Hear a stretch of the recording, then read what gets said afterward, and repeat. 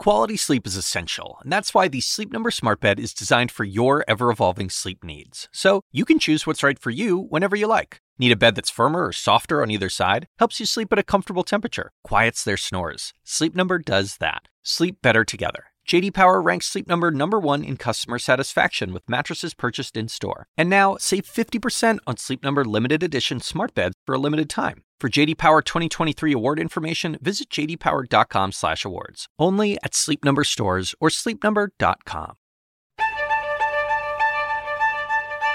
You're listening to CNN Town Halls and Debates, your direct source to the people shaping your world.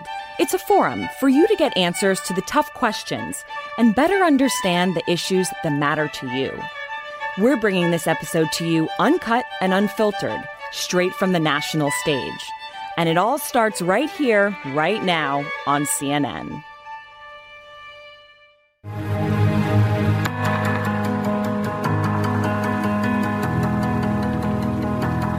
Hello and welcome. I'm Anderson Cooper in New York. And I'm Dr. Sanjay Gupta in Atlanta. Welcome to our 4th CNN Global Town Hall, Coronavirus, Facts and Fears. Tonight, Dr. Anthony Fauci will be joining us, answering your questions about the pandemic. We also have Bill Gates, whose Bill and Melinda Gates Foundation has pledged up to $100 million to fight the coronavirus. Today was a bad day. More people died in America today from the virus than on any other day, and the U.S. now leads the world in the number of reported cases of coronavirus. As Sanjay said, this is our 4th town hall, but this one is very different because we're following the latest safety guidelines from health professionals, as always. Sanjay and I are in separate studios without any crew or others around us, and all of our guests are by remote as well. So it's going to look a little different from our other town halls. But as we said last week and many times before, we're determined to keep reporting the story and bringing you as much knowledge as we can, and also answering as many of your questions as we can as well. We still have our social media scroll, which you'll see at the bottom of your screen. So please tweet us your questions with the hashtag CNN Town Hall. You can also leave a comment on the CNN Facebook page. A lot of you have also sent in video questions. We'll get to as many of those as we can. And I know it's a cliche, but we are all in this together. And tonight we'll also have reports from across the country and around the world, including Europe and in China, where our correspondents are. We start in the U.S., which has seen a significant rise in cases. The World Health Organization is now warning that the U.S. could become the next global epicenter for the pandemic. Yesterday was the deadliest day by far. The death rate is rising here. The situation so severe, the White House is advising people who visited or passed through New York City to self-quarantine themselves for 14 days. 1 week ago, there were 8,000 confirmed cases in the U.S. Now, there are more than 80,000. And so far in this country, more than 1,100 people have died. This week, it's going to get bad.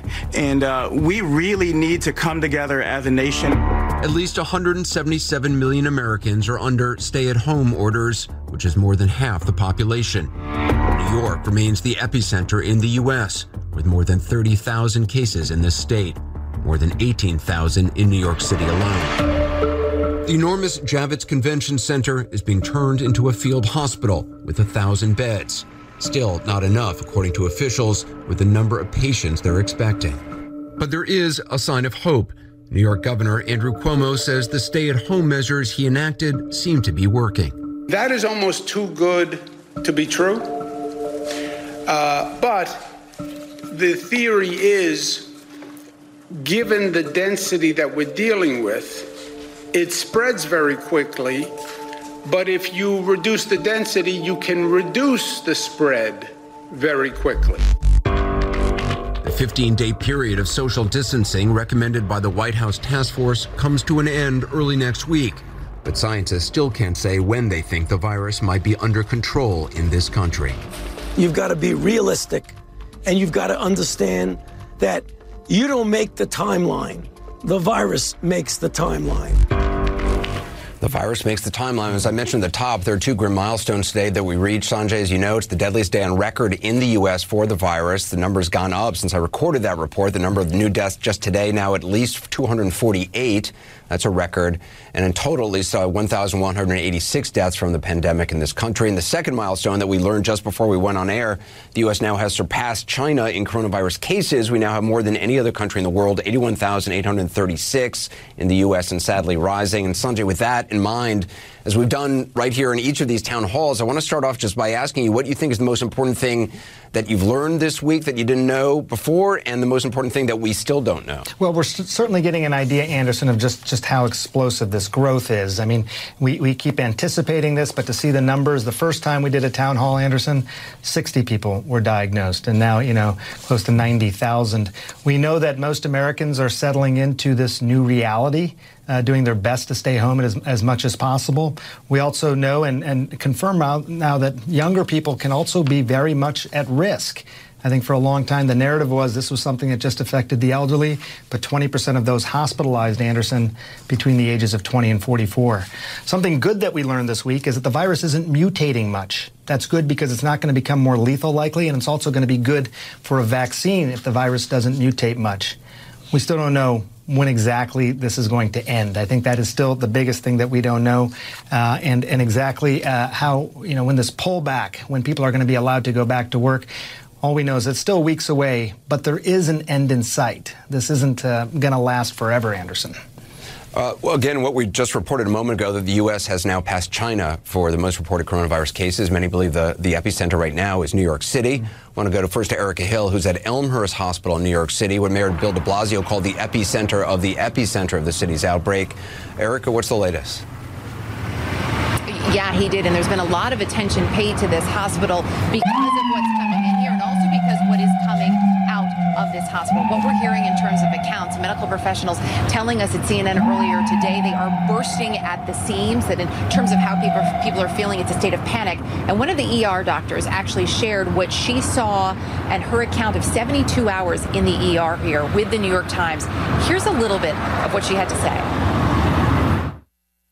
I don't have the support that I need, and even just the materials that I need physically to take care of my patients. And it's America, and we're supposed to be a first world country.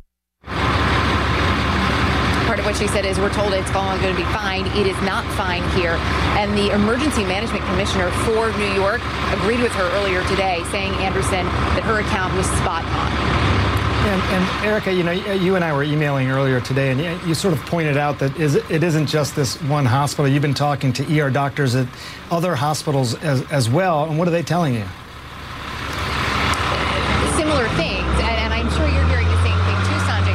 One of the doctors I spoke to said basically everybody coming into the ER now has some sort of coronavirus-related issue. They are not seeing the heart attacks or the people who need stitches, even the sniffly noses that they used to. He's saying partially that's likely because people are scared to come in. Maybe they're worried about overwhelming the ER as well. He said it's taking a mental, physical, and emotional toll on the staff, everyone from the paramedics all the way through to discharge. And he said what's most important is that we keep repeating the message. Social distancing, wash your hands, and take all of that seriously.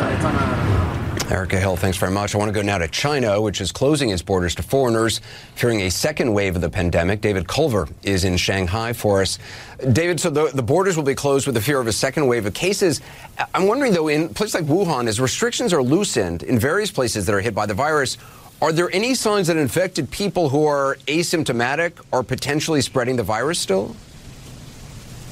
This is a huge concern, Anderson, because when you look at the numbers, and the numbers have been in question for several weeks now since the reporting started because of the source of all of this, the numbers being sourced from the National Health Commission, that is the Chinese government. So with regards to potential asymptomatic cases, they do believe those could be pretty active within the Wuhan area and even Hubei province and even really other parts of mainland China. The issue is those aren't officially counted towards the total number. So as you start to ease restrictions, and you mentioned in Wuhan that's going to happen in about 2 weeks' time, already in other parts of Hubei, they've started to ease those, what some have described as brutal lockdown conditions.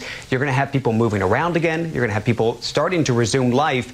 will that then cause the numbers to go back up? It's something that they're very mindful of here and really quite hesitant of. Even the residents that we've spoken with, Anderson, have quite frankly told us, as soon as the gates open, so to speak, they're in no rush to get out of their homes after 70-plus days of lockdown.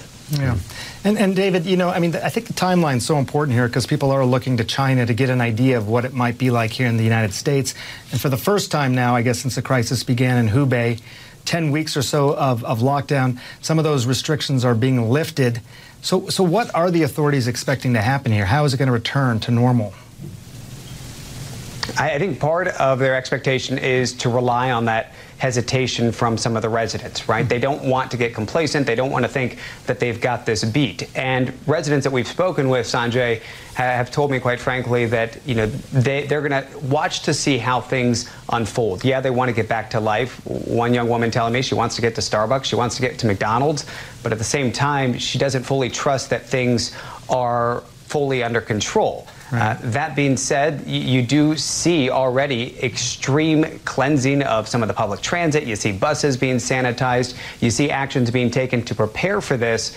And the other big concern is going to be imported cases, which is why they've now essentially banned all foreign travelers into China, into mainland China. I mean, you go back a few weeks, Sanjay, and it was the rest of the world that was really concerned with travelers coming from China.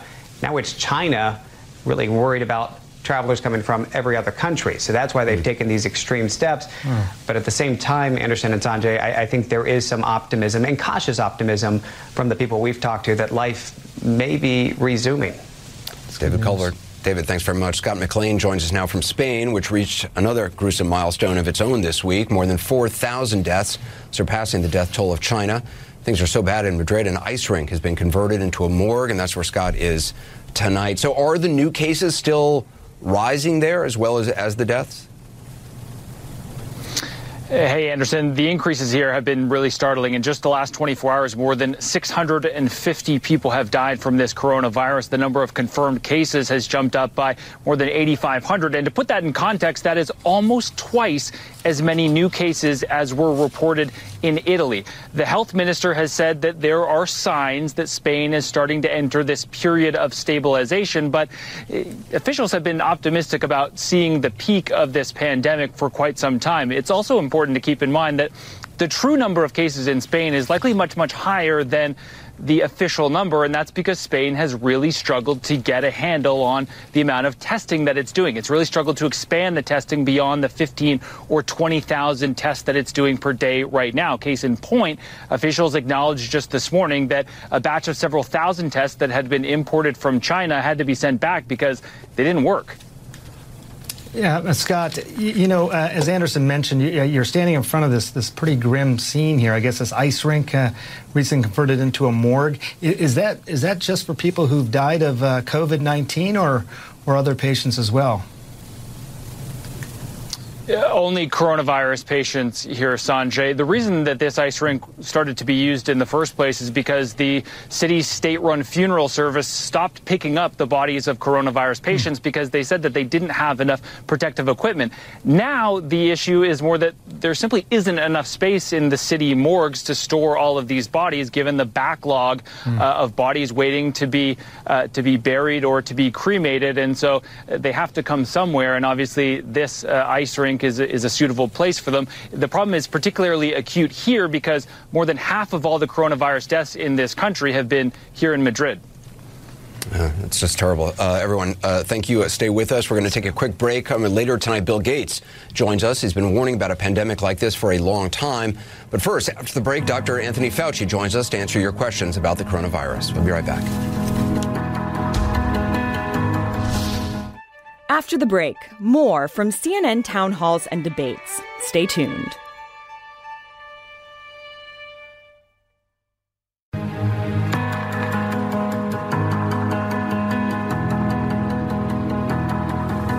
And welcome back to the CNN Global Town Hall. Our next guest is Dr. Anthony Fauci. He's a member of the President's Coronavirus Task Force and the director of the National Institute of Allergy and Infectious Diseases. And he is here to answer your questions, of course, about the coronavirus. Dr. Fauci, welcome.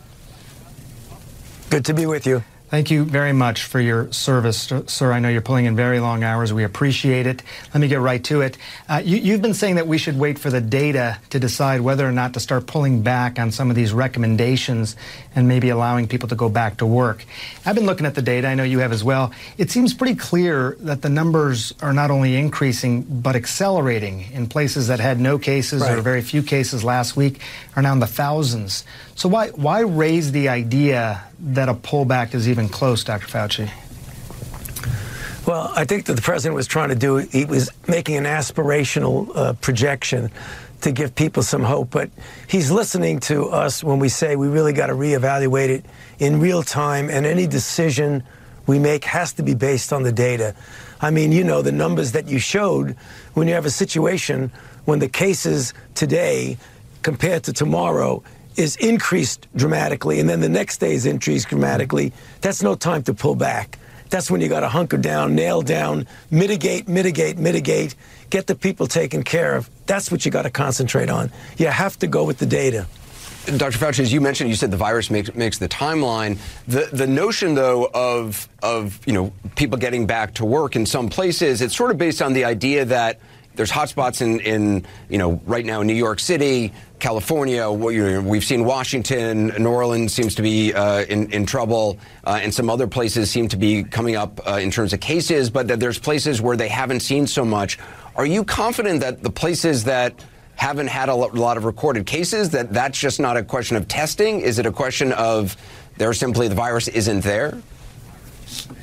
Well, it's probably a combination of both, but I think it's more that they have not yet had that kind of escalation that we've seen in cities like New York. And just a point about those areas that have low levels, like they're about, I think, 19 out of 50 states have 200 cases or less in a state.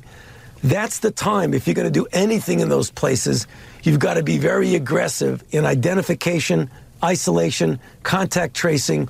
When people are infected, get them out of society, put them in a way where they're isolated, and then trace the others. That's all containment. You don't want to get to the point where you have to start mitigating. So what we're talking about is trying to get to the point where we don't allow these issues to come up to the point of needing mitigation. But in order to do that, as I've said and as Dr. Birx have said, you need to get the data and you need to act on the data. Because if it's escalating, there's no way you want to tone down. You want to be able to suppress what's there while it's at a low level. So you want to see more testing, especially in places where, they have low numbers of cases, in order to gather data. I mean, are there people gathering that data? Are they doing the contact tracing in states that have less than 200 cases? Well, today the president wrote a letter to the governors talking about sort of a new approach to this kind of county by county not mitigation, but contact tracing, where what you actually do is you do testing there. Now, that's going to be through the public health apparatus, which the CDC has networks that are really for flu surveillance, and you can adapt those networks to be coronavirus surveillance.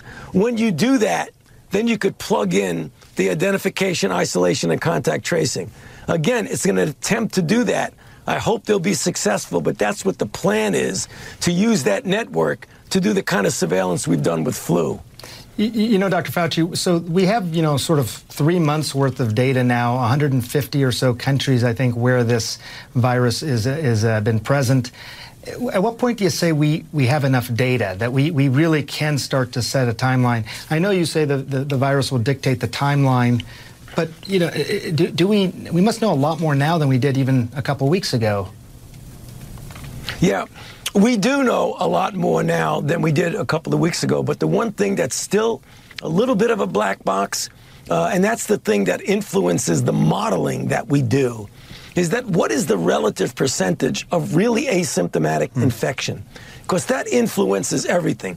That influences transmission, that influences contact tracing, and that certainly influences the dynamic of the models that you use. So if you're going to model how you do things, you really have to have the data of know what you're dealing with.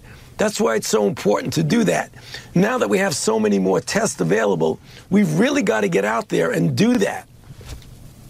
I want to get to viewer questions, but I just want to quickly follow up on the question we were talking about before, which is in those states where it's low, you talked about the plan for contact tracing, the idea of it. Is it actually being done now, or is that still something that needs to be increased? It needs to be ratcheted up, Anderson. We've got to do it better than we are now. Not that we're at fault, that no one's made any mistakes, but they've got to elevate it to the point where when you have someone in society who is infected, you've got to not only identify them, but you've got to be able to isolate them very quickly, not 5 days later after they wound up potentially infecting individuals. So we've got to get that system where you identify somebody and as quickly as possible get them out of a situation where they may infect other people. That's what's called strict containment, and that's what we've got to do. All right, Dr. Fauci, we've got a lot of questions from viewers. Edward Sabatini in Miami sent in this video. Take a look. Hi, I have lupus, and I take hydroxychloroquine. I've been taking this medication for 3 years now, and it's the only drug that can help me function on a daily basis. My 90-day supply is up in less than 10 days. My pharmacist, Walgreens, called me to tell me that they can't fill this prescription for me because this medication is no longer available in the marketplace. They went on to say that they don't expect to receive any more of this medication for the time being. All of this medication is being utilized in New York City for the COVID-19 test. What am I supposed to do when I run out of my medication less than 10 days from now? Dr. Fauci? Yes. I mean, that individual has a very good point. And that's the reason why I have said so often that we should be giving drugs for people with diseases that we know it works. And that's really one of those unintended consequences that's a negative consequence, is that when you use the drug for something in which it's not a proven benefit, those individuals who need the drug for a disease for which there is a proven benefit could potentially suffer, the same way the individual that you just put on the program. And Dr. Fauci, I mean, I don't want to make this political, but I mean, this drug was sort of described as a game changer. You understand why people may go out and want to get this drug. Pharmacies I've been talking to say they've run out in all their pharmacies. Was that just a mistake or too premature to present it that way? Sanjay, I'm not going to pass judgment on that. You know that's not really helpful. I can just tell you what I have said all along, and I'll say it again. The evidence that works is anecdotal. It is not a definitive proof that drug works, period. All right, let's get to another viewer question. Oh, sorry, Anderson? No, go ahead. Monica Grenage Prince in Houston, Texas, sent in this video. Let's take a look. Is a sudden loss of smell and taste a symptom of coronavirus? And if so, and the person hasn't experienced any other symptoms, what actions would you recommend they take? Dr. Fauci? Well, the idea of having an impediment of the sense of smell is not really unique to any particular viral disease. There are a number of upper respiratory viral diseases in which that occurs. There have been some reports that that's an early sign. There really isn't much you can do about it, but it could be a red flag that if you have other symptoms that you're not sure what they are and you have a decrease in the sense of smell, you might want to think that's a possibility that it's an early sign of coronavirus disease. So that's something that's been well recognized with other viruses. This next question comes from Larry Heyer in Charlotte, North Carolina. Is there any mounting data on the effects of spring and summer temperatures and its expected impact on coronavirus and its transmission?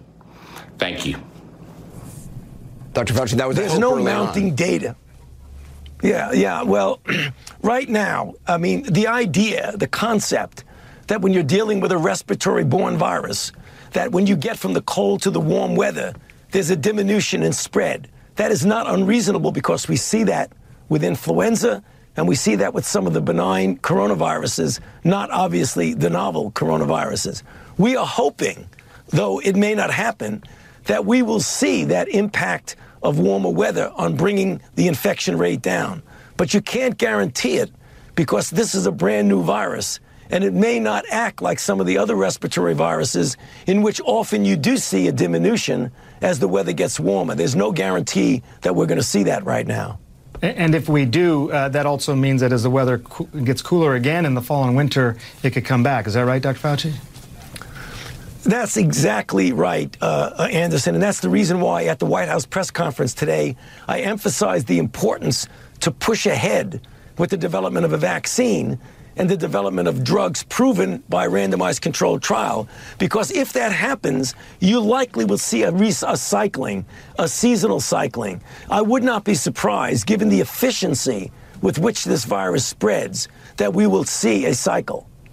Let's get to another viewer question. Dr. Fauci, Lewis Carson in Mansfield, Texas, sent in this video. Take a look. Would, should, or could blood transfusions from recovered coronavirus patients be used to potentially aid in the recovery of currently known coronavirus patients? Thank you. Dr. Fauci, I think that's a convalescent serum, right? I think he's talking about, asking about. Right.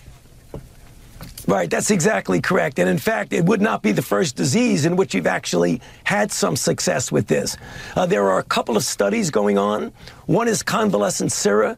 The other is the immune globulin from that sera. And the other is the development of monoclonal antibodies from an individual who might actually have recovered, where you actually can clone those B cells and get an unlimited amount of supply.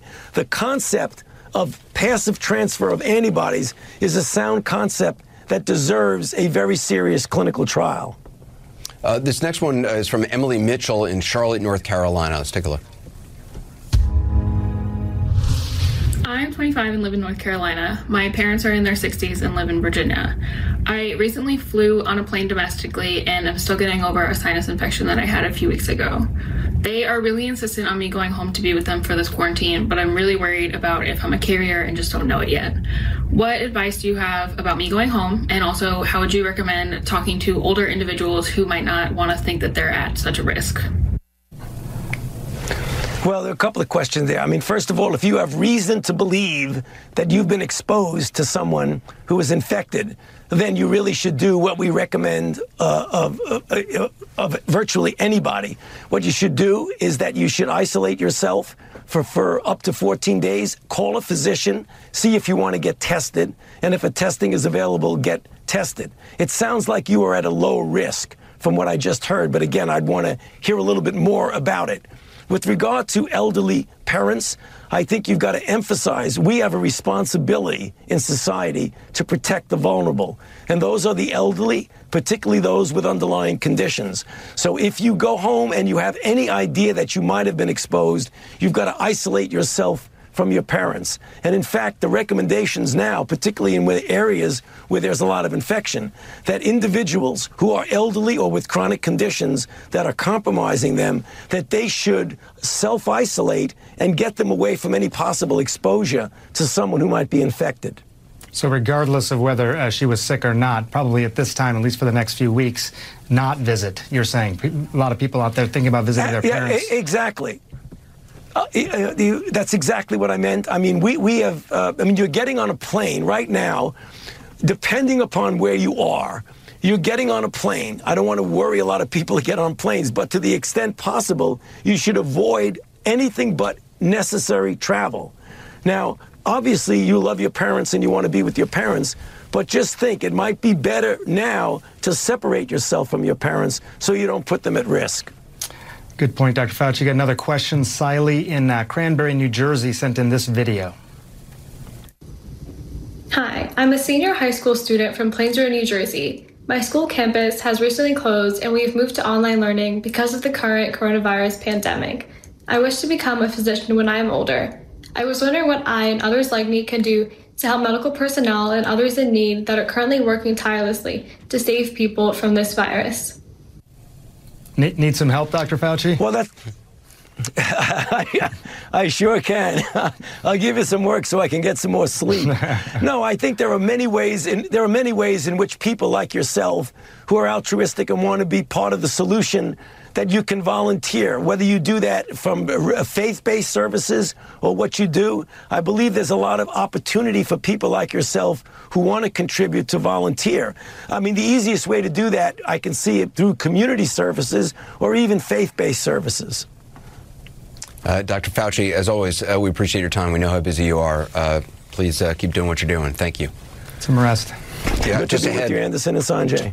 Just ahead, what the chairman of the Federal Reserve says about a recession and your questions about the frightening economic impact of the pandemic. After the break, more from CNN Town Halls and Debates. Stay tuned.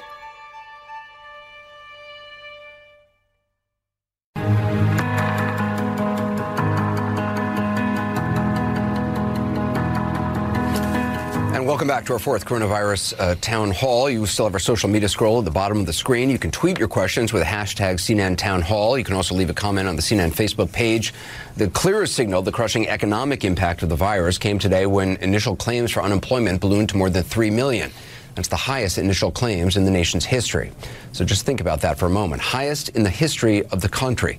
In a week's time, and the chairman of the Federal Reserve says the United States may already be in a recession. Joining us now, CNN's business editor-at-large, Richard Quest. He's ready to answer your questions. So, Richard, I mean, hard to underscore the economic fallout that's already occurred because of this. Absolutely. That 3.3 million number tells its own tale, and it could get a great deal worse as this rolls across the rest of the country. I was looking at some economic forecasts. JP Morgan think that unemployment will top out at about 8.5%. Remember, we ended last year at 3.5%. Oxford Economics say it could be 10% that will be unemployed. But although this is horrific, you have to remember why it's happened. It's because the economy has been artificially paused. So a lot of these jobs will come back when the economy gets going again. The issue, of course, is that the economy needs to stay paused while the virus dissipates and is got rid of. If the virus is allowed to incubate and continues, and you were saying, Sanjay, it's called the virus economy, the significance here is that the social distancing must be maintained. And even though the economic numbers may look dreadful, bordering on disastrous, they will repair and recover quicker as a result of what's being done. And we'll get to ask Bill Gates as well, Richard, a little bit about some of these things, his perspective. And I'll preface this question by saying, as doctors, we know nothing about money. So I'll put that out there. But Fed Chief Jerome Powell, he did say that, quote, we may well be in a recession. How long do you foresee the economy then being affected, Richard, given all that you just said? He was being polite. He knows full well that the economy is in recession in the sense of how long it will be. Go back to 2008, and it was 4 quarters that the economy was in recession. But we don't expect anything like that this time round, for the simple reason the economy has been artificially stopped, and it will be started up again, hopefully in the second quarter at some point. And that's the point. By Q3, you should be seeing a recovery. By Q4, according to Ben Bernanke and Jay Powell, the recovery could be robust. Now, that sounds heartless when you think about the fact there'll be many businesses that will fail as a result of all of this. Thousands, tens of thousands. But for most people in work, when their companies restart, they will be taken back in again. The economy will get back up and running again. And I think by next year, by the beginning of next year, you'll be looking at good growth. But as you said, it all depends on the medical front. I mean, we just heard from Dr. Fauci, this could become a seasonal thing. We don't know the impact of that. Completely. Yeah. We have a lot of questions from viewers. Yep. The stimulus package making its way through Congress. Cheryl O'Brien wants to know, is there some kind of relief in the package for independent contractors? I currently do not have work because of the shutdown. I cannot receive unemployment. Is there any help in the stimulus package, she wants to know? I spent a good half hour going through the stimulus package to find exactly chapter and verse for you, Cheryl. And yes, in general, during the period, individuals who operate under a sole partnership or as an independent contractor shall be eligible for a covered loan. Now, it's not a grant, it's going to be a loan. And from what I've been hearing from people trying to get in touch with authorities, there's a lot of bureaucracy getting through. But yes, Cheryl, sole proprietors and independent contractors are covered as if they were employees. And Richard, James Rasick has another question for you. It says, for those of us who will be receiving a government stimulus check but are less affected by the virus, where can we donate our checks in order to help support our national medical efforts? Fantastic question. Love it. Do you know anything about that, Richard? I do. There's obviously, besides your normal faith-based organizations in your own area, which I'm sure would happily take the money because they're helping local people, the big companies like Spotify is going to match up to 10 million. Facebook has said it'll match. Yelp has said it will match. But also Impact Your World. CNN has compiled a list of places where you can find details of where you can help. So from the big to the small, right down to your church, synagogue or temple on the corner, they'll take your money. Richard, just internationally, I mean, what are countries doing to try to relieve some of the fallout in their countries? Are there lessons the U.S. can take from what some of these other countries may be doing? Every country is doing something of a major proportion. Germany is probably near the top by the sheer amount of percentage of GDP. It's giving loans, it's giving help for industry, the whole lot. The United Kingdom is agreed to pay 80% of wages for employees that would be laid off. And today it said it would do the same for the self-employed. The US at 10% of GDP is on the low side for the moment, but nobody expects it will remain there overall. The biggest tragedy of all is that there's no coordination, and that's because the G20 continues to just talk about what it should be doing and says something should be done, but doesn't seem very quick to be able to do it. No, governments around the world are responding. It's an average of between, say, 8 and 12% of GDP at the moment. There's more to come. No. Richard Quest. Richard, thanks very much. I want to bring in Dr. Leana Wen for more of your questions. She's an emergency room physician, Baltimore's former health commissioner, and a veteran of our town halls as well. Dr. Wen, at this moment, what's the biggest point that you want all the people watching tonight to be aware of? I want everyone to know that there is something that we can do right now to slow the spread of coronavirus, that we're not powerless, as we've been talking about, Anderson, we're not powerless against this virus. We can reduce the spread of COVID-19 by taking simple steps, physical distancing, social distancing, and staying at home as much as we can. Taking care of ourselves, taking care of our loved ones is also our best defense to protect the community as well. Let's get some viewer questions. This one is sent in from Lynn in Ohio. She wants to know, we're a family of 4. Myself and 2 children are staying home with no outside exposure. My husband is still going to work. He showers as soon as he comes home from work. Is it safe for him to hug our children? Dr. Wen? A lot of families are in this position where somebody does have to go to work. Maybe they're a healthcare worker, police officer. They're around a lot of people and don't have the option of staying at home. We can reduce our risk. We can't eliminate every risk, but I would recommend that while the husband is at work, that he takes every precaution, staying away from people when possible, washing hands, practicing good hand and face hygiene. When coming home, definitely take off clothes, shower, etc., and then go hug and play with the kids. And I think it's another reminder for all of us who can stay at home that we should stay at home because there are so many who cannot. Sanjay, this is a question that Charles sent in from Hawaii. It reads, for those who contract but do not get ill from the virus, will tests show you were once exposed to it? Yeah, that's a really important question. This is, it's called serology testing or antibody testing. Basically, it's a little bit what Dr. Fauci was talking about. After you have the infection, your body reacts to it, makes these antibodies.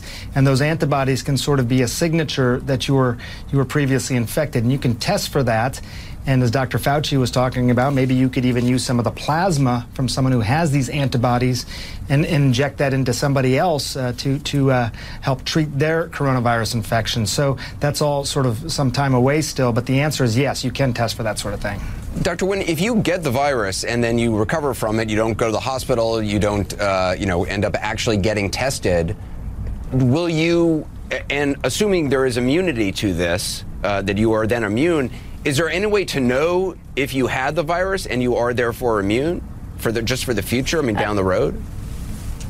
That's such a great question, and this is what we want to get to. We don't have that test yet. It's being developed, but that would be great. It would be so helpful for people to know whether they have immunity. And do we know how long immunity lasts for?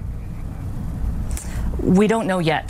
There are some people who speculate that one might have immunity for a long time, even forever, but we just don't know that yet. Dr. Wen, Sanjay, this is a question from Charmaine in Jacksonville, Florida. It reads, if there's no antibacterial soap available, can plain soap and water still be as effective? Sanjay?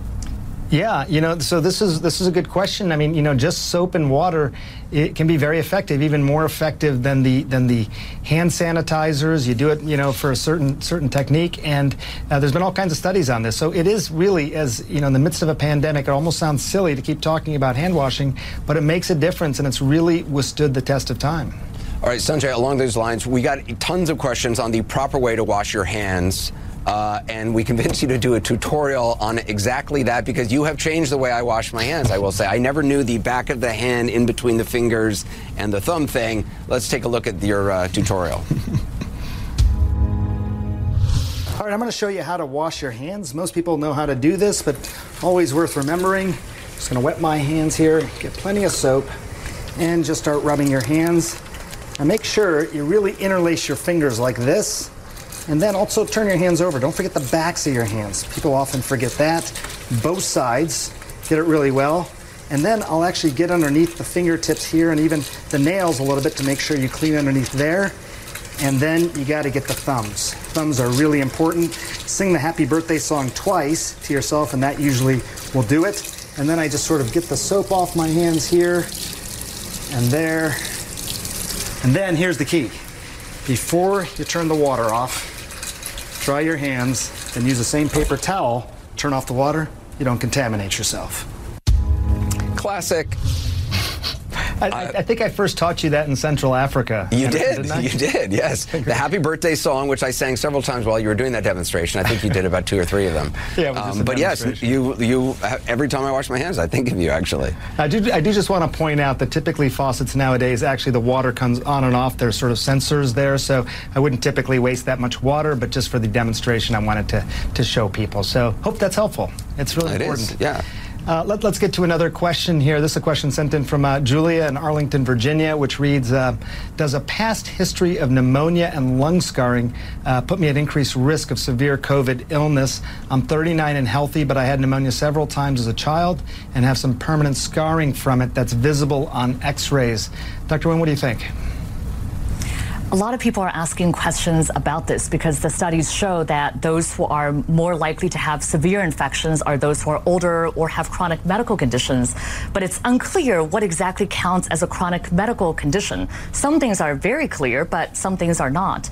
And having pneumonia earlier and having some scarring, unclear whether that's something that predisposes you to having worse coronavirus. But it's always good to act out of an abundance of caution and take extra precautions, including using Sanjay's great hand washing video. Sanjay, Grace Burke in Broken Arrow, Oklahoma sent in this video. Let's take a look.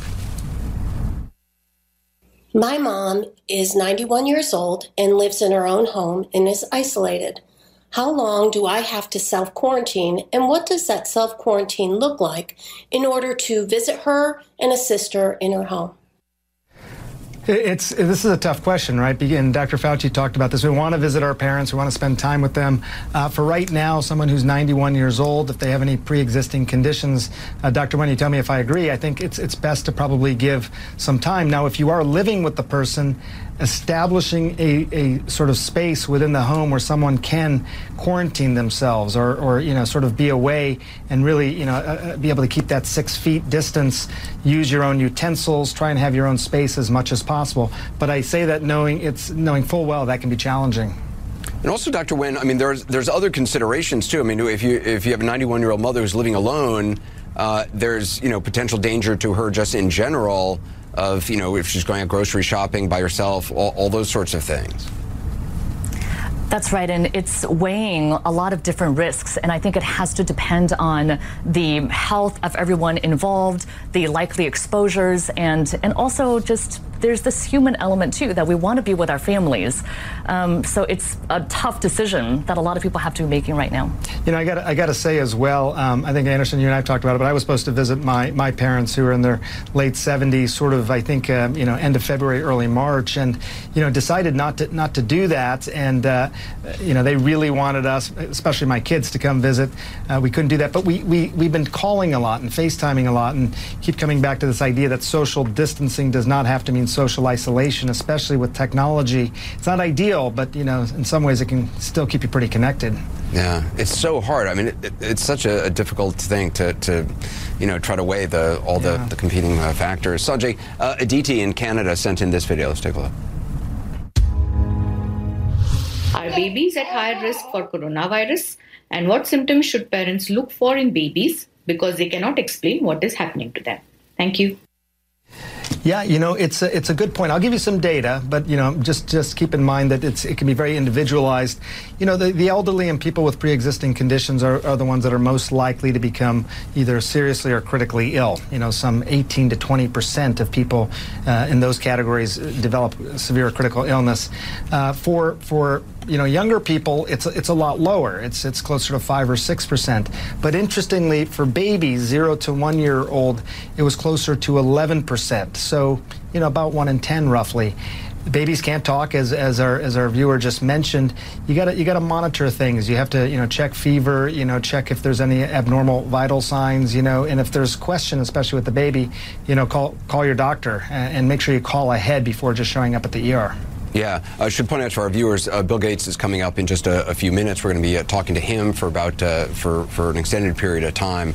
He's really been out front on this, warning about the risks of a pandemic like this. Dr. Nguyen, you've talked about this on the air, so I'm not saying anything. I'm not revealing anything. That you are pregnant. What kind of precautions are you taking? And also now, a lot of hospitals in New York, and I assume elsewhere, although I'm not sure I know in New York, are not allowing loved ones inside the delivery room out of concern for the mother and healthcare workers and obviously for the baby as well. That's right. So I'm now 39 weeks pregnant, and so on baby watch. Could happen any day now. And definitely it's something that I think about a lot, about the potential risk of contracting coronavirus and what that might look like in pregnancy. Now, it does not appear that there is an elevated risk to pregnant women of having severe symptoms or severe effects because of pregnancy. That's the good news. But there is so much that's not known about the risk of coronavirus in pregnancy, and pregnant women should take extra precautions because we are medically vulnerable. Now, these guidelines are changing every day. My hospital used to welcome the entire family in the delivery room. Now, there's only one person that's allowed. And you mentioned, Anderson, about New York hospitals, some of them only allowing or not allowing any visitors at all. And I can't really imagine not having my husband or any support system there. But I think this is just such an extraordinary time for all of us. And we're all living through this level of uncertainty. And I think about the sacrifices that so many people are making. And I think it's something that I might have to deal with myself about having, instead of face-to-face time, including face-to-face time with my loved ones afterwards with the baby, having FaceTime instead. Yeah. Sanjay, I was just looking on the bottom of the screen. One of the questions our viewer wrote in just now, tweeted in, was, is it safe to ride the subway in New York if the car isn't very crowded? It's challenging, I think. I mean, I think if you're very careful and you can really maintain a social distance and be careful of surfaces and I mean, that's the problem. You hold on to the handles and stuff in the subway. Yeah, I mean, look, if it's essential, and again, I know for some people this is essential, so I don't want to be dismissive in any way of this, but it's challenging. I mean, I think it really has created a significant awareness for everybody how you live your life. I mean, I just noticed myself moving much more slowly, being more mindful even as I touch surfaces around me. If you can do that and take this seriously, I think it's possible. But we're still in this very much, Anderson. So a few weeks from now, that answer may be different. Yeah, Dr. Nguyen, thanks so much. Sanjay and I are sticking around. Our conversation with Bill Gates is coming up in just a few minutes. As we said at the top, the Bill and Melinda Gates Foundation, they early on, they spent $100 million. They gave $100 million to coronavirus relief. Bill Gates has sounded the alarm for years about a pandemic. Now that it's here, his thoughts about how to stop it. After the break, more from CNN Town Halls and Debates. Stay tuned.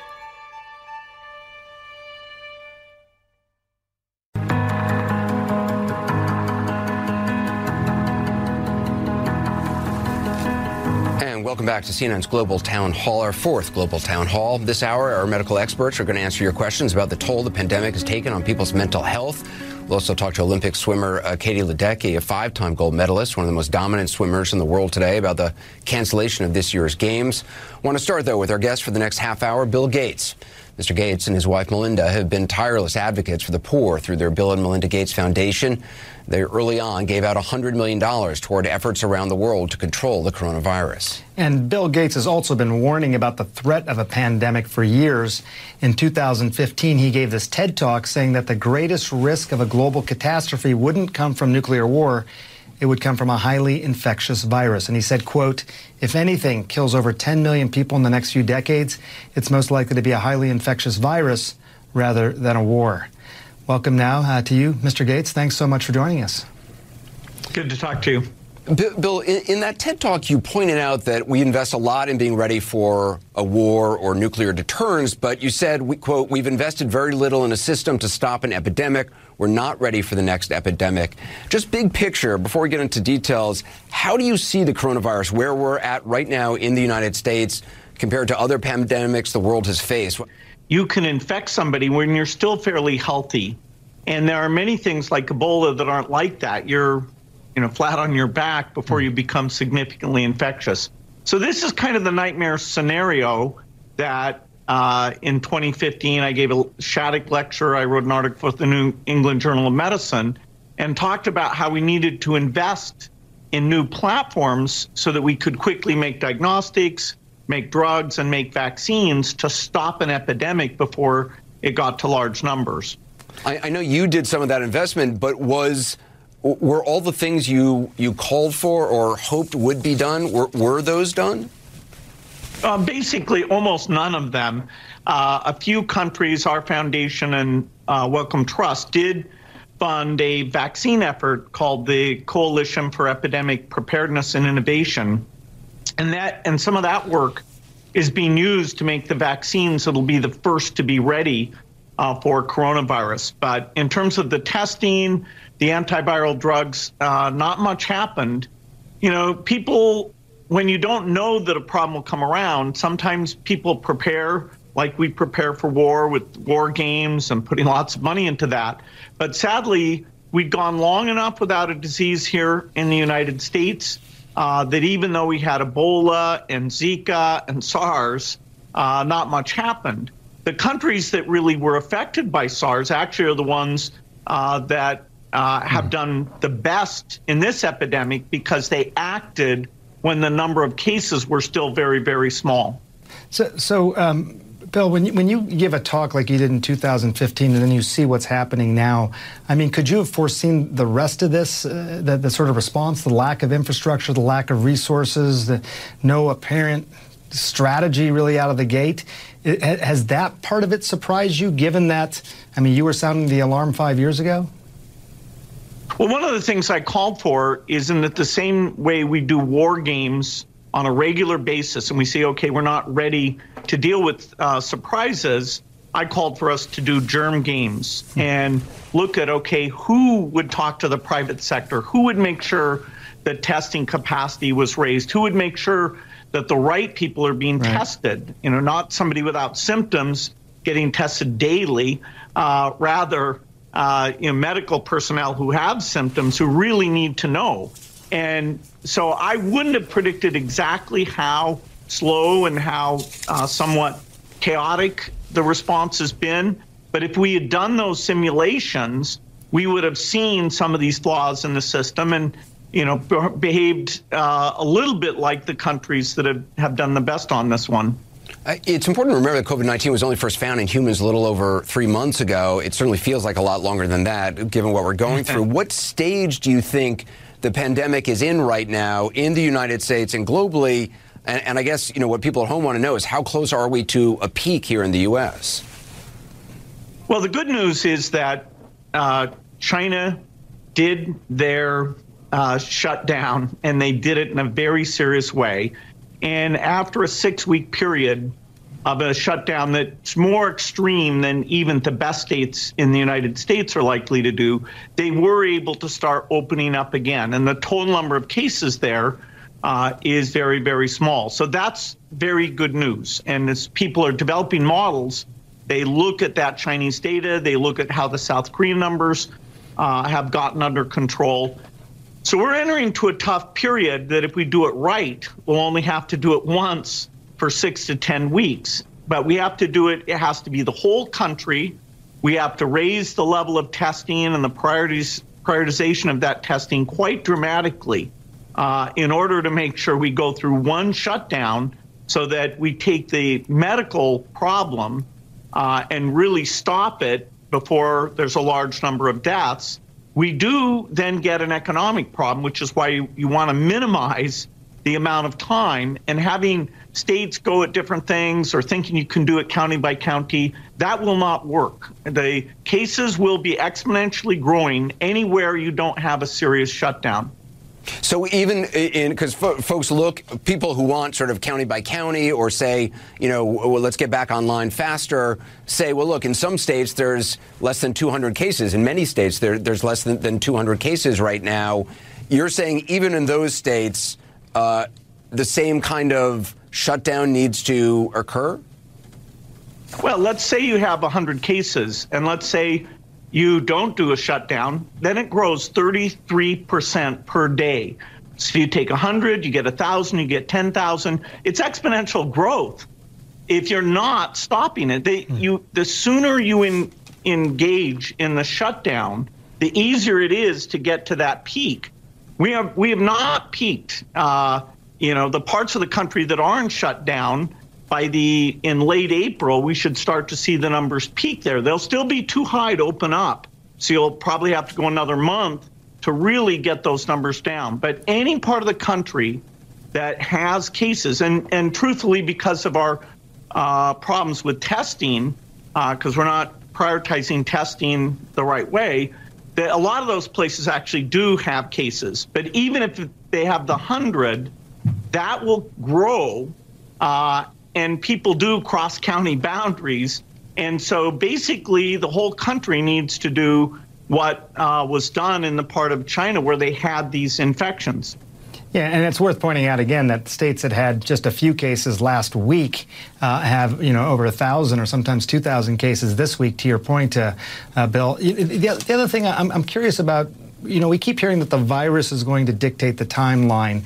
Dr. Fauci has said that. When you look at this virus, we got 3.5 months worth of data now, 150 countries. If you apply all the analytics that Microsoft, all the analytics that we can possibly apply to this, is how this is going to sort of progress and end knowable? I mean, can you give a clear answer depending on what sort of mitigation measures we have in place? It's very likely that rich countries who uniformly throughout their country do a serious shutdown, that they will be able to avoid a high percentage of their population getting infected. That's what the exemplars, like some of the work in China and South Korea, are telling us. Now, as you get to poorer countries, the difficulty of doing the isolation, where you live close by in slums, where you have to go out every day to get your food, it is going to be much, much tougher. And so, by summer, I think the rich countries that have been competently led on this will not have to go back into shutdown. And, from the disease point of view, they'll avoid very large numbers of deaths. And so in that phase, we still will have a challenge with the developing countries. One of the things that Dr. Fauci actually said in our last hour, which really concerned me, and I was asking him about the states that, I think there's more than a dozen or so that have just 100 or 200 reported cases. He was saying how it's critical that, that those states, that they have testing there, that they test, and that they do contact tracing of all those who are known to be infected, to really, right now, when the numbers are still low, track it all. And then I asked him, he was using a lot of future verbs about things needing to happen or plans. It didn't sound like, I asked him if it was actually happening now. He said it needs to happen a lot more. From what you're saying, it's got to be happening right now, because if there's not that contact tracing in places where it seems like it hasn't really hit, we're going to see it hit. That's right. I mean, we wish that we shut down even sooner in places like New York, then you would have not had the medical overload that is such a huge challenge for them. Unless you're going to partition the country, the whole country has to be in this together. And we're not, I don't see us making people not cross county lines or something like that. So it really is how many cases are in the country, and have we adopted in terms of testing prioritization, contact tracing, the right things. But the good news is we're seeing that countries that pay that price, which is a gigantic price, then the percentage of Chinese that are infected is like 0.01%. And so now, stores are open there and closed in the rest of the world. That's, I'm not sure you call it good news, but I totally agree with what Dr. Fauci said. He's been a very positive voice about the numbers driving this, and those numbers are very uncertain because of the still the disorganization of the testing capacity and where it's directed. It strikes me that, you know the world of public health very well, and you know the world of the economy very well, financial world very well. They seem to be pitted against each other, and I don't really know much about the financial world at all, but I think there's this idea, Bill, that maybe you can be a little incremental here, right? Yes, we need to listen to the public health guidance and all that, but can we be a little incremental, start getting some things back to work, so that we don't, really devastate the economy that much? How do you respond to that? Until we get the number of cases in the country down to small numbers where we can be doing testing and isolation against those small numbers, we need to make this our top priority. And it is super painful to drive this very high degree of social isolation I call shutdown. The middle course really isn't there, because it's hard to say, go back to the theater for a week, maybe or maybe not you'll be infected or infecting people.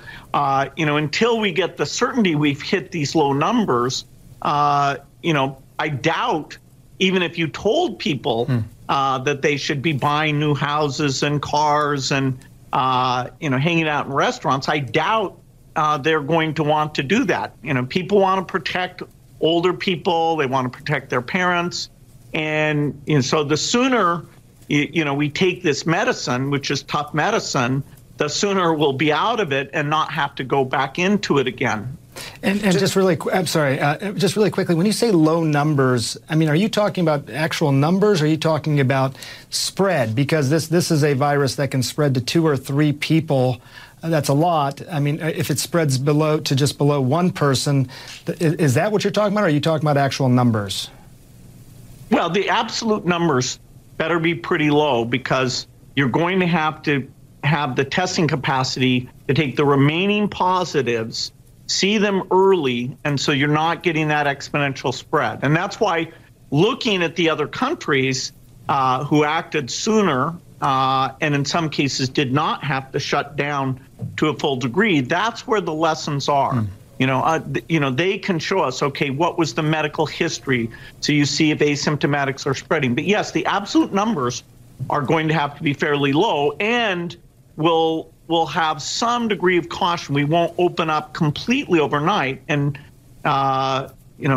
because we don't want quite the full exponentiation, even off of the small base that we'll get ourselves to. I don't want to be political in any way, but just in terms of for folks who are out there, and looking forward, I always think it's better to know just factually what's coming down the pike than it's good to have hopes and aspirations, but it's good also to know what's actually coming down the pike. For people who are believing or imagining that, in middle of April or early April, people are going to be able to gather together in churches for Easter celebrations, or go back to work in a regular way, it's sounding like you're saying that's not, you don't believe that's realistic. No, it's not realistic. The numbers are still going up. That only happens after the numbers have peaked and are going down a lot and getting down to an absolute level. There are some good things happening. The work on a vaccine, although that probably will take 18 months, that's going full speed ahead. Our foundation is funding that. We're looking at getting vaccines to everyone in the world. So in the long run, that is the key thing. We had a really positive result that people were wondering, did you have to have a medical person swab you in this way that they stuck it deep in your nose? We were able to prove, which on Monday the FDA made official, that if you do a self-test where you don't have to have the medical worker with personal protection equipment, that self-test is as accurate as the one where the medical worker gives it. So that means that by self-swabbing, we'll be able to get a lot more tests done and only be limited by the PCR back-end capacity. So there's good news coming. One of the therapeutics, although none of them are proven out, but there are quite a few. We have a thing the foundation created called the Therapeutics Accelerator to really look at thousands of compounds and make sure we focus the human trials on the ones that have the most promise. So, innovation, some of which we could have done in advance, but innovation really is happening.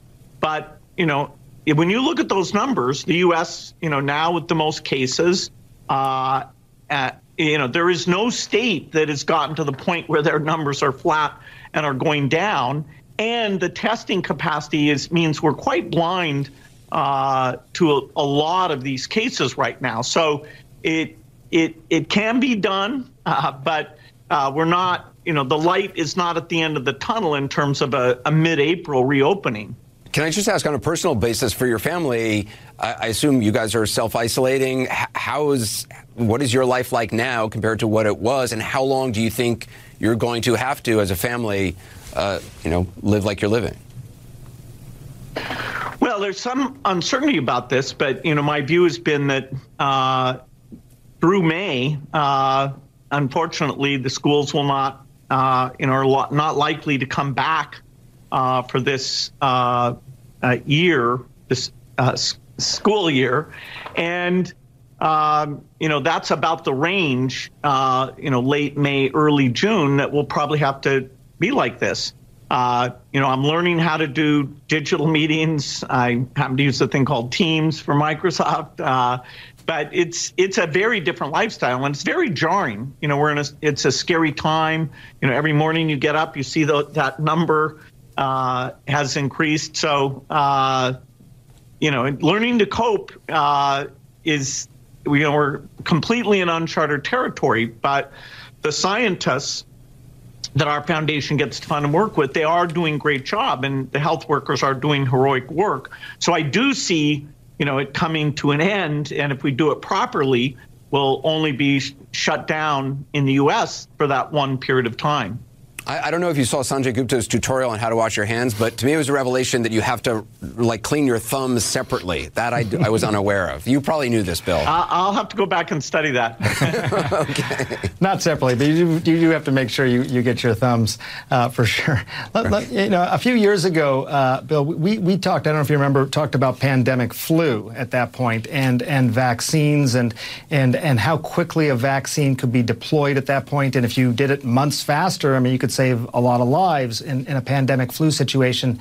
With this, Dr. Fauci, I think, has been very clear that this is a year, 18 months, whatever, that it will take before people could actually get this vaccine. Are there, and I know that he's right about that, but I'm just wondering, from a technological standpoint, are there ways to speed this up using genetically modified virus or anything to expedite the process?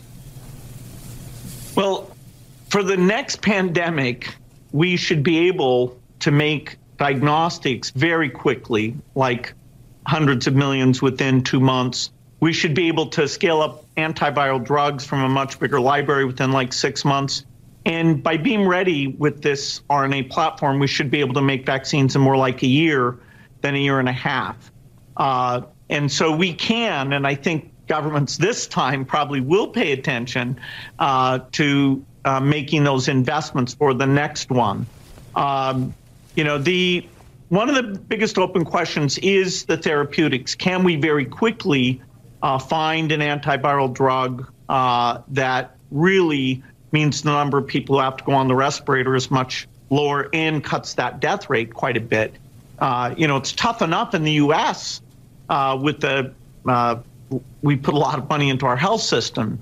If you think about this as you get to India, Nigeria, and the even poorer countries in Africa, just imagine what the overload's going to look like there, and yet they won't be able to do that isolation. And so, we as we've gotten the disease down with the low infection rate, we'll have to be not letting people go to those countries or come from those countries hardly at all.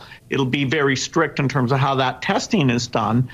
So the sooner we solve this on a global basis, the sooner we can go back to the kind of world economy that actually was in very good shape before this came along. And just to be clear, you think that there will be lessons learned and applied for the next pandemic? It seems sometimes, unless something is smacking us in the face, Bill, that people just don't pay attention, even when it comes to their own individual health, let alone public health. Well, talk about being smacked in the face. What's going on here is mind-blowing. Never in my lifetime have we had to change our behavior and have this drastic effect on the economy in order to save lives. And, there are people who wish we didn't have to do that. That is fully understandable. This is some very tough medicine, but it's better to take the economic problem where the economy can come back than to allow it to spread throughout the country and take millions of deaths as the price that we have to pay here. And so, I think this is a smack on the head. This will cost trillions of dollars. They just passed a $2 trillion relief bill, and now they're talking about more. The kind of research to be ready for the next pandemic is a tens of billions number. So it'll look almost trivial compared to the price we're paying now. And that price would have been a lot lower if the world was more prepared. There are a lot of people who don't understand why a vaccine can't be developed sooner. The biggest reason for that is simply science, which is something we can't necessarily change. But you're saying that it could, down the road, get to a place where it would take a year, not a year and a half. Is that after spending the tens of billions you're talking about? Yeah, the companies like Moderna, CureVac, Inovio, our foundation has been funding them to build vaccines in a somewhat different way. It's an RNA platform that is very versatile. So the amount you have to change is very small, and you can build up your manufacturing so that it is available no matter what pathogen comes along. That manufacturing capacity is there. And certain elements of how you go through regulatory approval, because you're only changing one small piece, you will have had many of these RNA vaccines approved. People understand the safety profiles. So that would mean that in the future, yes, that timeline is less. Because you want things to be safe, and vaccines actually can, in weird cases, do an enhancement of the disease. You really need to test for that. And so I don't think we'll get much below a year. We'll challenge very smart people to work on that. But the trade-off involved there is about the how confident are you that when you're going out and giving this, that there's no side effects. I do just want to follow up on something you said, that and I think it's important to point out that as bad as this is, this could be worse in terms of a virus. I mean, you've talked about the potential of a pandemic that wipes out huge percentages of countries' populations, and that is entirely possible. So for anybody who doesn't think that this is reason enough to prepare for the next one, something coming down the pike could be much worse, correct? That's right. You'll see a lot of people try to show that viruses, their infectivity and how much they kill, the case fatality rate, those are separate things. And so smallpox is a very bad case because it's very infective and it kills like 30%. Here, fortunately, although there's still some uncertainty, the case fatality rate is something like 1%. If you have a medical system that's able to take care of the severe cases, about 1% of those who are infected die. And yes, it could be worse. This is very, very bad. But still not not the worst case. I got a question sort of about how you see the role of the public sector versus the private sector when it comes to something like this, a pandemic, a global issue like this. You were talking about the testing, and there was a press conference at the White House where they had people from these various private diagnostic testing organizations and other, consumer-facing organizations that were private. With something like this, how does that collaboration happen? I mean, should the roles and the responsibilities be more equally, divided or at least described? Well, the responsibility to take care of the health of the public, that's a governmental responsibility. And so in the case of testing, those companies aren't in a position to decide who should be tested and who shouldn't be tested. Those are societal priorities. So right now, it's fairly chaotic. I said somebody can get a test every day without symptoms, and a medical worker in another location doesn't have access to the test. So the values we have as a society, our understanding of the disease dynamics, and the very finite capacity of the way we're doing the tests now, which is the PCR machines, that is up to the government to get involved with. In this case, state leaders have had to step in and take some responsibility there. But, it's kind of unfortunate that we don't have a digital system that's ranking for the finite capacity we have exactly which ones should be taken care of there. And maybe we'll get that fixed or not. Maybe that'll strangely have to be at the state level. But the government is in the role here, and it has to design the system. And then the private sector companies, who own those machines, run those machines, they'll step up, they'll work super hard. The clarity, though, has to come from the federal government. You talk about, vaccines and anticipating a pandemic like this. If you go even one step further back, Bill, and say, I read an article that said that this virus was actually found in bats some time ago. It was a virus of concern for people who were looking for this because it was a coronavirus and there was a concern that it could jump from animals to humans. Do you think that this could have been prevented even earlier on from making that jump? Well, having these markets where you have, bats in a cage and pangolins and things like that, it's fairly clear that the less we have of those, that somewhat reduces the chance, but it won't reduce it to zero.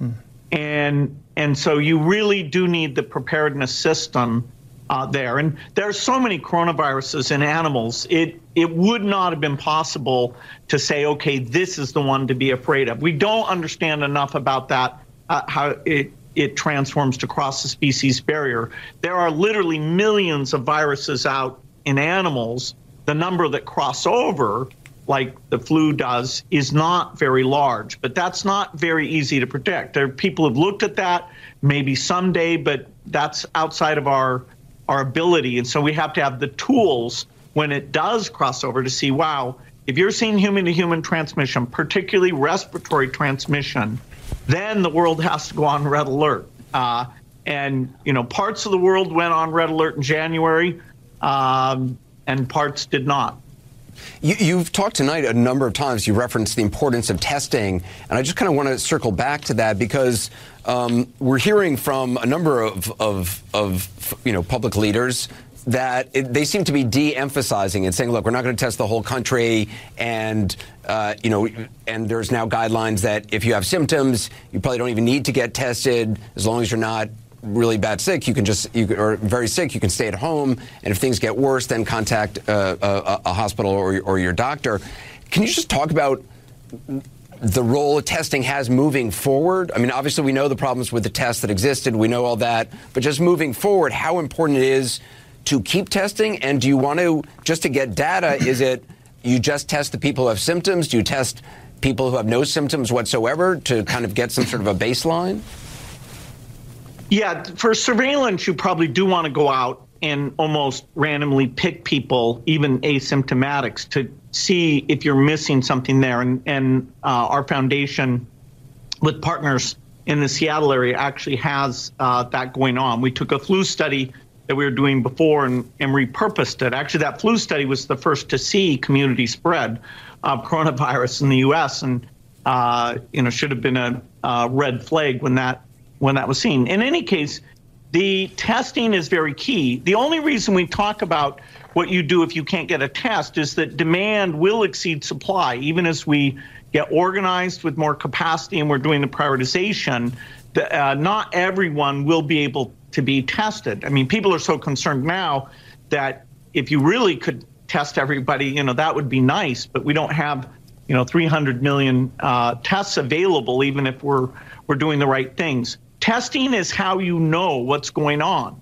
That's where you see those red dots. That is the indicator that'll tell you we're not doing enough of a shutdown, or actually now we can start to back off. So testing has to keep going up. Testing is very, very central, but we won't be able to get a test to everybody who just wants that peace of mind. Unfortunately, eventually we may have a strip test that tests for the virus, not for serology.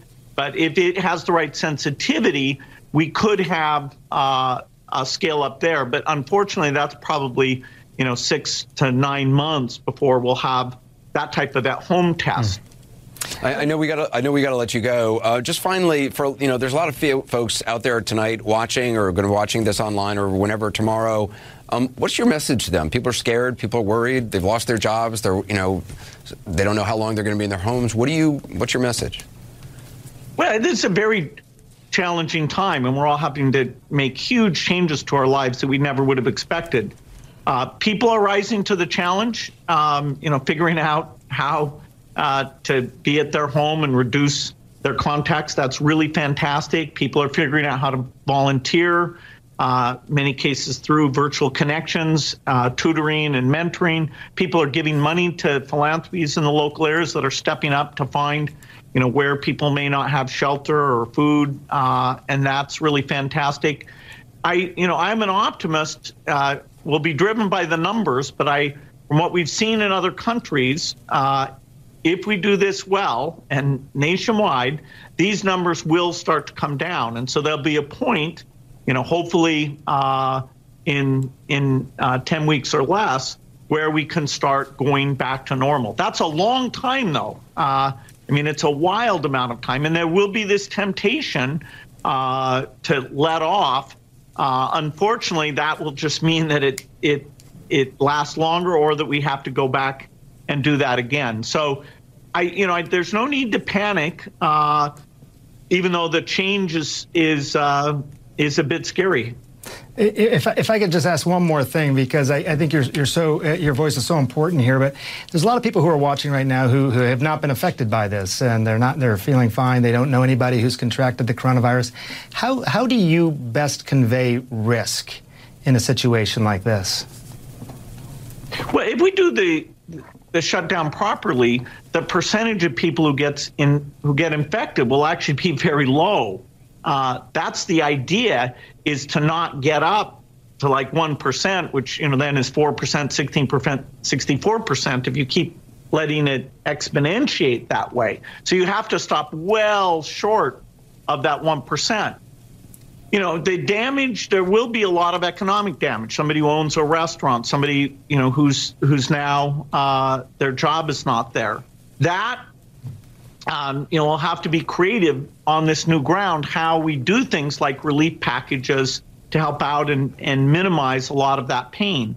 But the medical risk, if we do this thing well, the chance that you're going to get coronavirus and die of it is not super high. There are other diseases that will still be killing more people during this time frame if things are done well. We're really focused on this because we need to change the behavior, to nip it in the bud at modest percentages of the population. Well, Bill, thank you very much for being with us tonight, and thank you for your work, the work that you and Melinda do all the time. Thank you so much. Really appreciate it. Thank you. Great. Just ahead, the psychological impact of the pandemic, not only for those families immediately affected, but for the millions whose daily life has been upended. We'll be right back. After the break, more from CNN Town Halls and Debates. Stay tuned.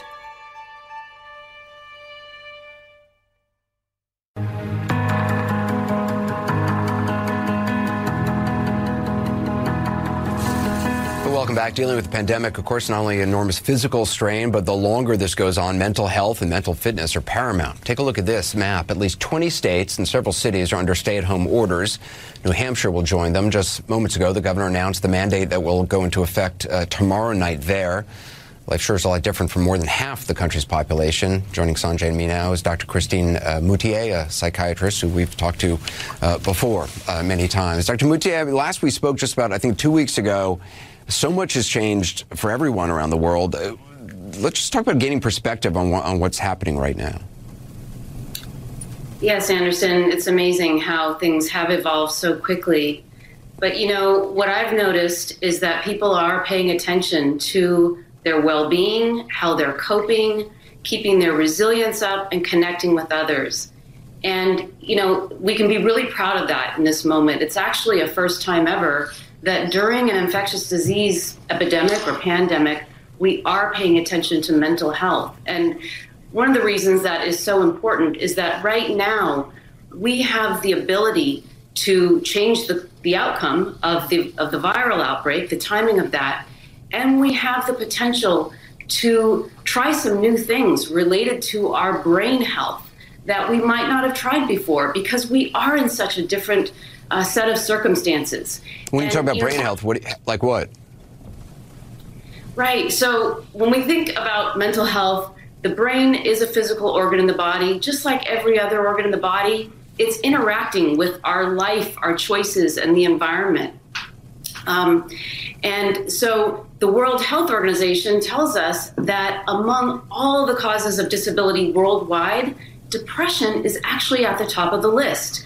And so it's really, in a way, it's time to focus on this because we are not powerless. We can actually do something about the clarity of our mind, our mood, our sleep, our perceptions, our feelings, our thoughts. All of those are related to our brain health. You know, Dr. Moutier, maybe it's because I'm somewhat of a control freak, but, you know, uncertainty feels like a particularly challenging thing to deal with. I mean, do you have any advice? I mean, people don't have a lot of certainty right now with regard to how this is or when this is going to end and the economy and all these things that we've been talking about. What do you tell folks like that? Yes, it's unsettling to all of us to be in this uncertain time. But what I would encourage people to do is think about the ways that you can use some brain exercises. They're really cognitive exercises. This stems from cognitive behavioral therapy and other disciplines that we can all tap into right now, actually, while telehealth is rising up to the fore and available so many more. But what I would encourage people to do is really think about what you have in your control and what you don't have in your control. Those are facts. You can get your head around that, and then you can move towards what is in your control, which actually is a lot. These are the choices that we can make for ourselves and our families right now. There's a lot of questions from viewers. Nermeen in Canada wants to know, says, I'm 39 weeks pregnant. I live in Kitchener-Waterloo, Ontario, and I'm wondering how I'm going to give birth and protect my baby and to be safe at the same time. Please advise me what to do because I'm so stressed out with the current situation. Right. Well, this is a time where certain populations and circumstances create an extra set of stress and burden. And again, you know, depending on it, in this case, it's imperative, obviously, that she's staying in close contact with her OBGYN, her healthcare provider, and working through what the plan will be, given the circumstance that is upon us right now. You know, there is actually a whole movement, a whole group of individuals who are coming together around their pregnancy and around having newborns in the home right now. And you can tap into those resources. There's a lot of guidance actually going on from experts within OBGYN and within, there's actually a whole arena of women's mental health as well. You know, and I should point out, I think last time you were on, Doctor, we sort of made this point that social distancing does not have to equal social isolation. I think that's an important message. Let's get to another question. This one's from Karen in Fairfield County, Connecticut, which reads, I have major depression and general anxiety. I'm 62 years old. I recently suffered a heart attack. and I'm recovering in a rehab center. I've seen a psychologist prior to this, and I was actually seeing a different psychologist while I was an inpatient here prior to the coronavirus crisis. Now I've not seen her in 3 weeks. I don't expect to see her until it's safe for visitors here. I will not be released from here because I have no one to care for me. My depression and anxiety have gotten worse. I have no one to talk to that is a mental health professional. What do I do? Dr. Moutier, I mean, it's tough to, if people aren't allowed to, if they're socially distancing, keeping distance, to actually have these types of visits, to get the types of services. I mean, you have to feel for somebody like this. Yes, I think in her circumstance, I would really go into an advocacy mode for yourself. I really just send you a lot of encouragement and support.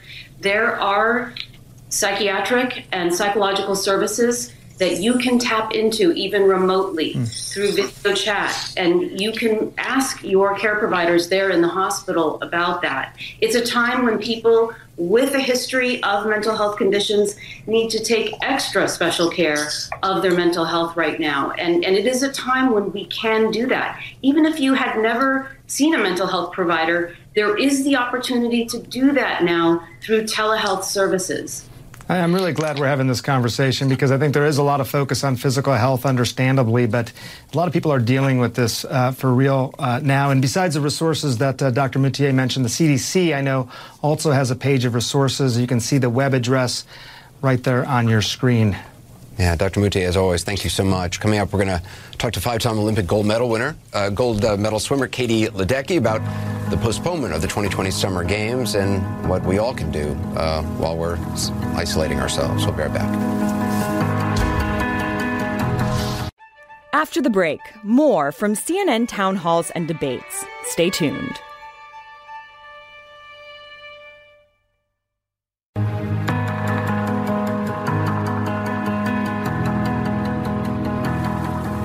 Welcome back to our fourth coronavirus town hall. We still have our social media scroll at the bottom of your screen. You can tweet your questions with the hashtag CNN Town Hall. You can also leave a comment on the CNN Facebook page. Today was to have been opening day for Major League Baseball, one of countless sporting events either postponed or canceled because of the virus. The Summer Olympics in Japan, as you know, have been put off until 2021, which affects thousands of athletes worldwide who expected to compete.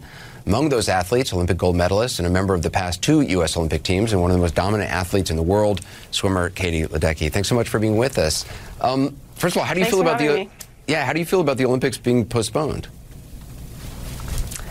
It's obviously disappointing, but it was certainly the right call. I think we all expected it as we saw how things were going around the world, and here in the U.S., a lot of athletes weren't able to train. And we could see in the future that that was going to be the case, and it doesn't really make sense to bring everyone from around the world together in the middle of a pandemic. So how is Team USA then moving forward, Katie, now that these plans have been upended? Well, we're still waiting to hear when the Olympics will take place, what the actual dates will be, and then from there it'll kind of be a ripple effect of scheduling and scheduling of our Olympic trials, which still need to be held, and a lot of other competitions to prepare us for the games. So it's a lot of planning to be done now. So you're in Palo Alto, California.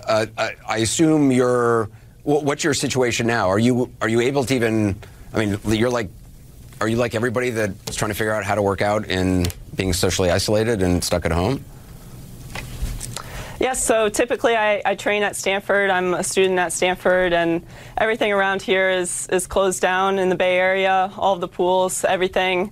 During these last couple of weeks, we've been able to swim in some backyard pools, just very small groups, and really I'm not doing anything besides staying in my apartment, trying to stay in shape the best I can, but pretty much doing what everyone else is, hunkering down. I think exercise is such a big part of staying mentally and physically healthy, especially when people are hunkered down, not just for adults, but for kids too. I have 3 kids, and I think the reason they're watching this town hall tonight is because they knew you were going to be on, not for me.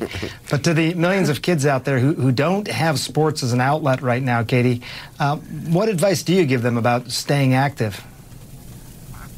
Yeah, it's very important, and it's tricky when pools close and you maybe can't participate in team sports and do things with other people. So I was doing a video call with some swimmers from back home yesterday, and I can tell that it's tough and they're facing this new challenge. But I think I would encourage everyone to set some goals for themselves, whether it's in exercise or setting goals for the future for when they get to go back and start competing again or practicing, and just find things outside of your normal routine to give a shot and do something different. I'm probably going to be doing different kinds of workouts to try to stay in shape during this period of time, and I encourage everyone to do their best with that too. Do you think you'll have a hard time rebounding, or do you think you'll be able to get back to your level of fitness?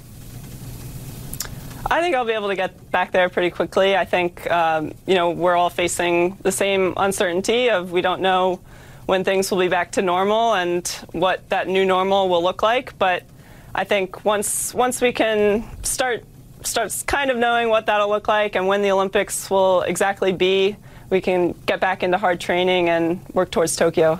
You're obviously a highly motivated person. I didn't work out today at home because I convinced myself that I had too much else to do, even though I really didn't do anything else. So how do you stay motivated? I mean, how do you force yourself to do it? Well, my goals aren't changing. I still have goals that I want to achieve, goals that I was hoping to achieve this summer, but I'm perfectly fine with putting those on the back burner for next year and staying committed towards those goals. I think goal setting has been crucial for me, and that's what keeps me so motivated every day to get out of bed and work out hard. And I want to represent Team USA next year and do it really well. I think it's going to be really cool if everything comes together. Hopefully we can continue to fight this disease and reduce the spread and be able to compete in Tokyo. But I think when we get there, it's going to be a true celebration of the world being able to come together again. Yeah. Katie Ledecky, I appreciate all you do, and thanks for being with us tonight. And best of luck. Thank you. Thanks for keeping us informed. Yeah, well, thank you. Appreciate it. Up next, something to cheer all our spirits, our moment of hope. We'll be right back. After the break, more from CNN Town Halls and Debates. Stay tuned.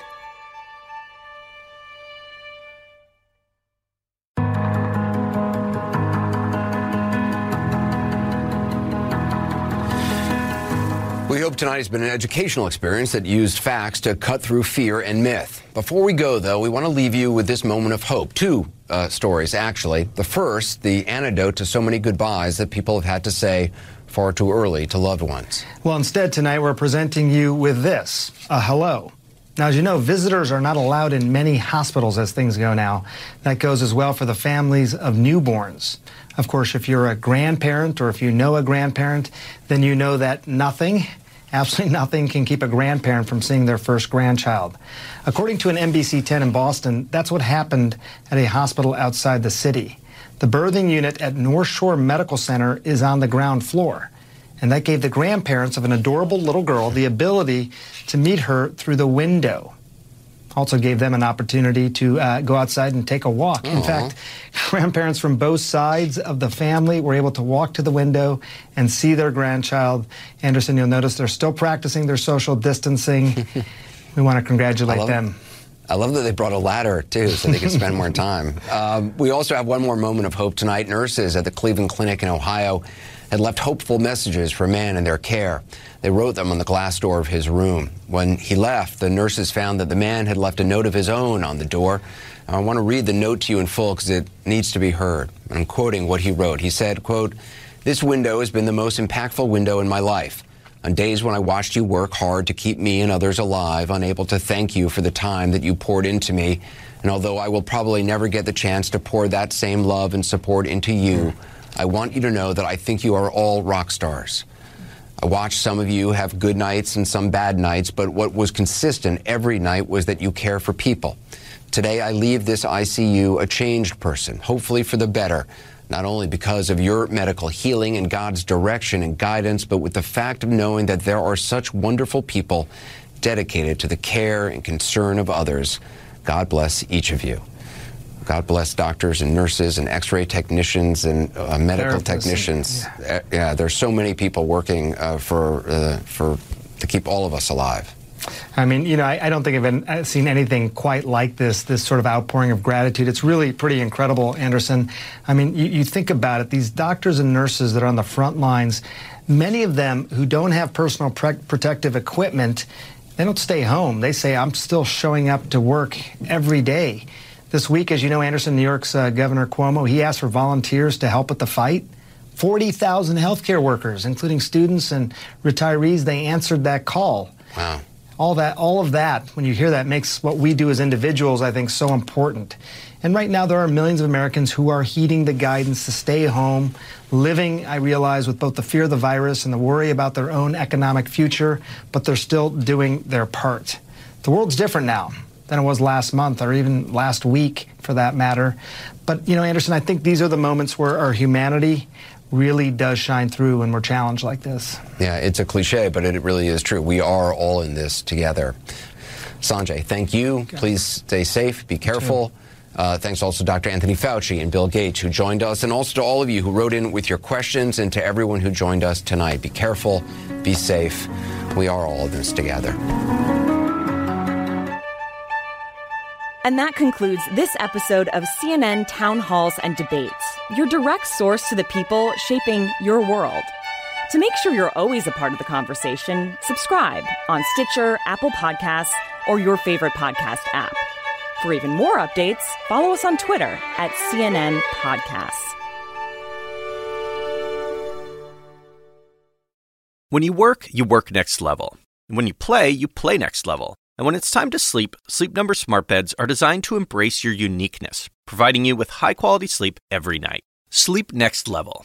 J.D. Power ranks Sleep Number #1 in customer satisfaction with mattresses purchased in-store. And now, the Queen Sleep Number C4 smart bed is only $1,599. Save $300 for a limited time, only at Sleep Number stores or sleepnumber.com. Prices higher in Alaska and Hawaii. Quality sleep is essential, and that's why the Sleep Number smart bed is designed for your ever-evolving sleep needs. So you can choose what's right for you whenever you like. Need a bed that's firmer or softer on either side? Helps you sleep at a comfortable temperature. Quiets their snores. Sleep Number does that. Sleep better together. J.D. Power ranks Sleep Number #1 in customer satisfaction with mattresses purchased in-store. And now, save 50% on Sleep Number limited edition smart beds for a limited time. For J.D. Power 2023 award information, visit jdpower.com/awards. Only at Sleep Number stores or sleepnumber.com.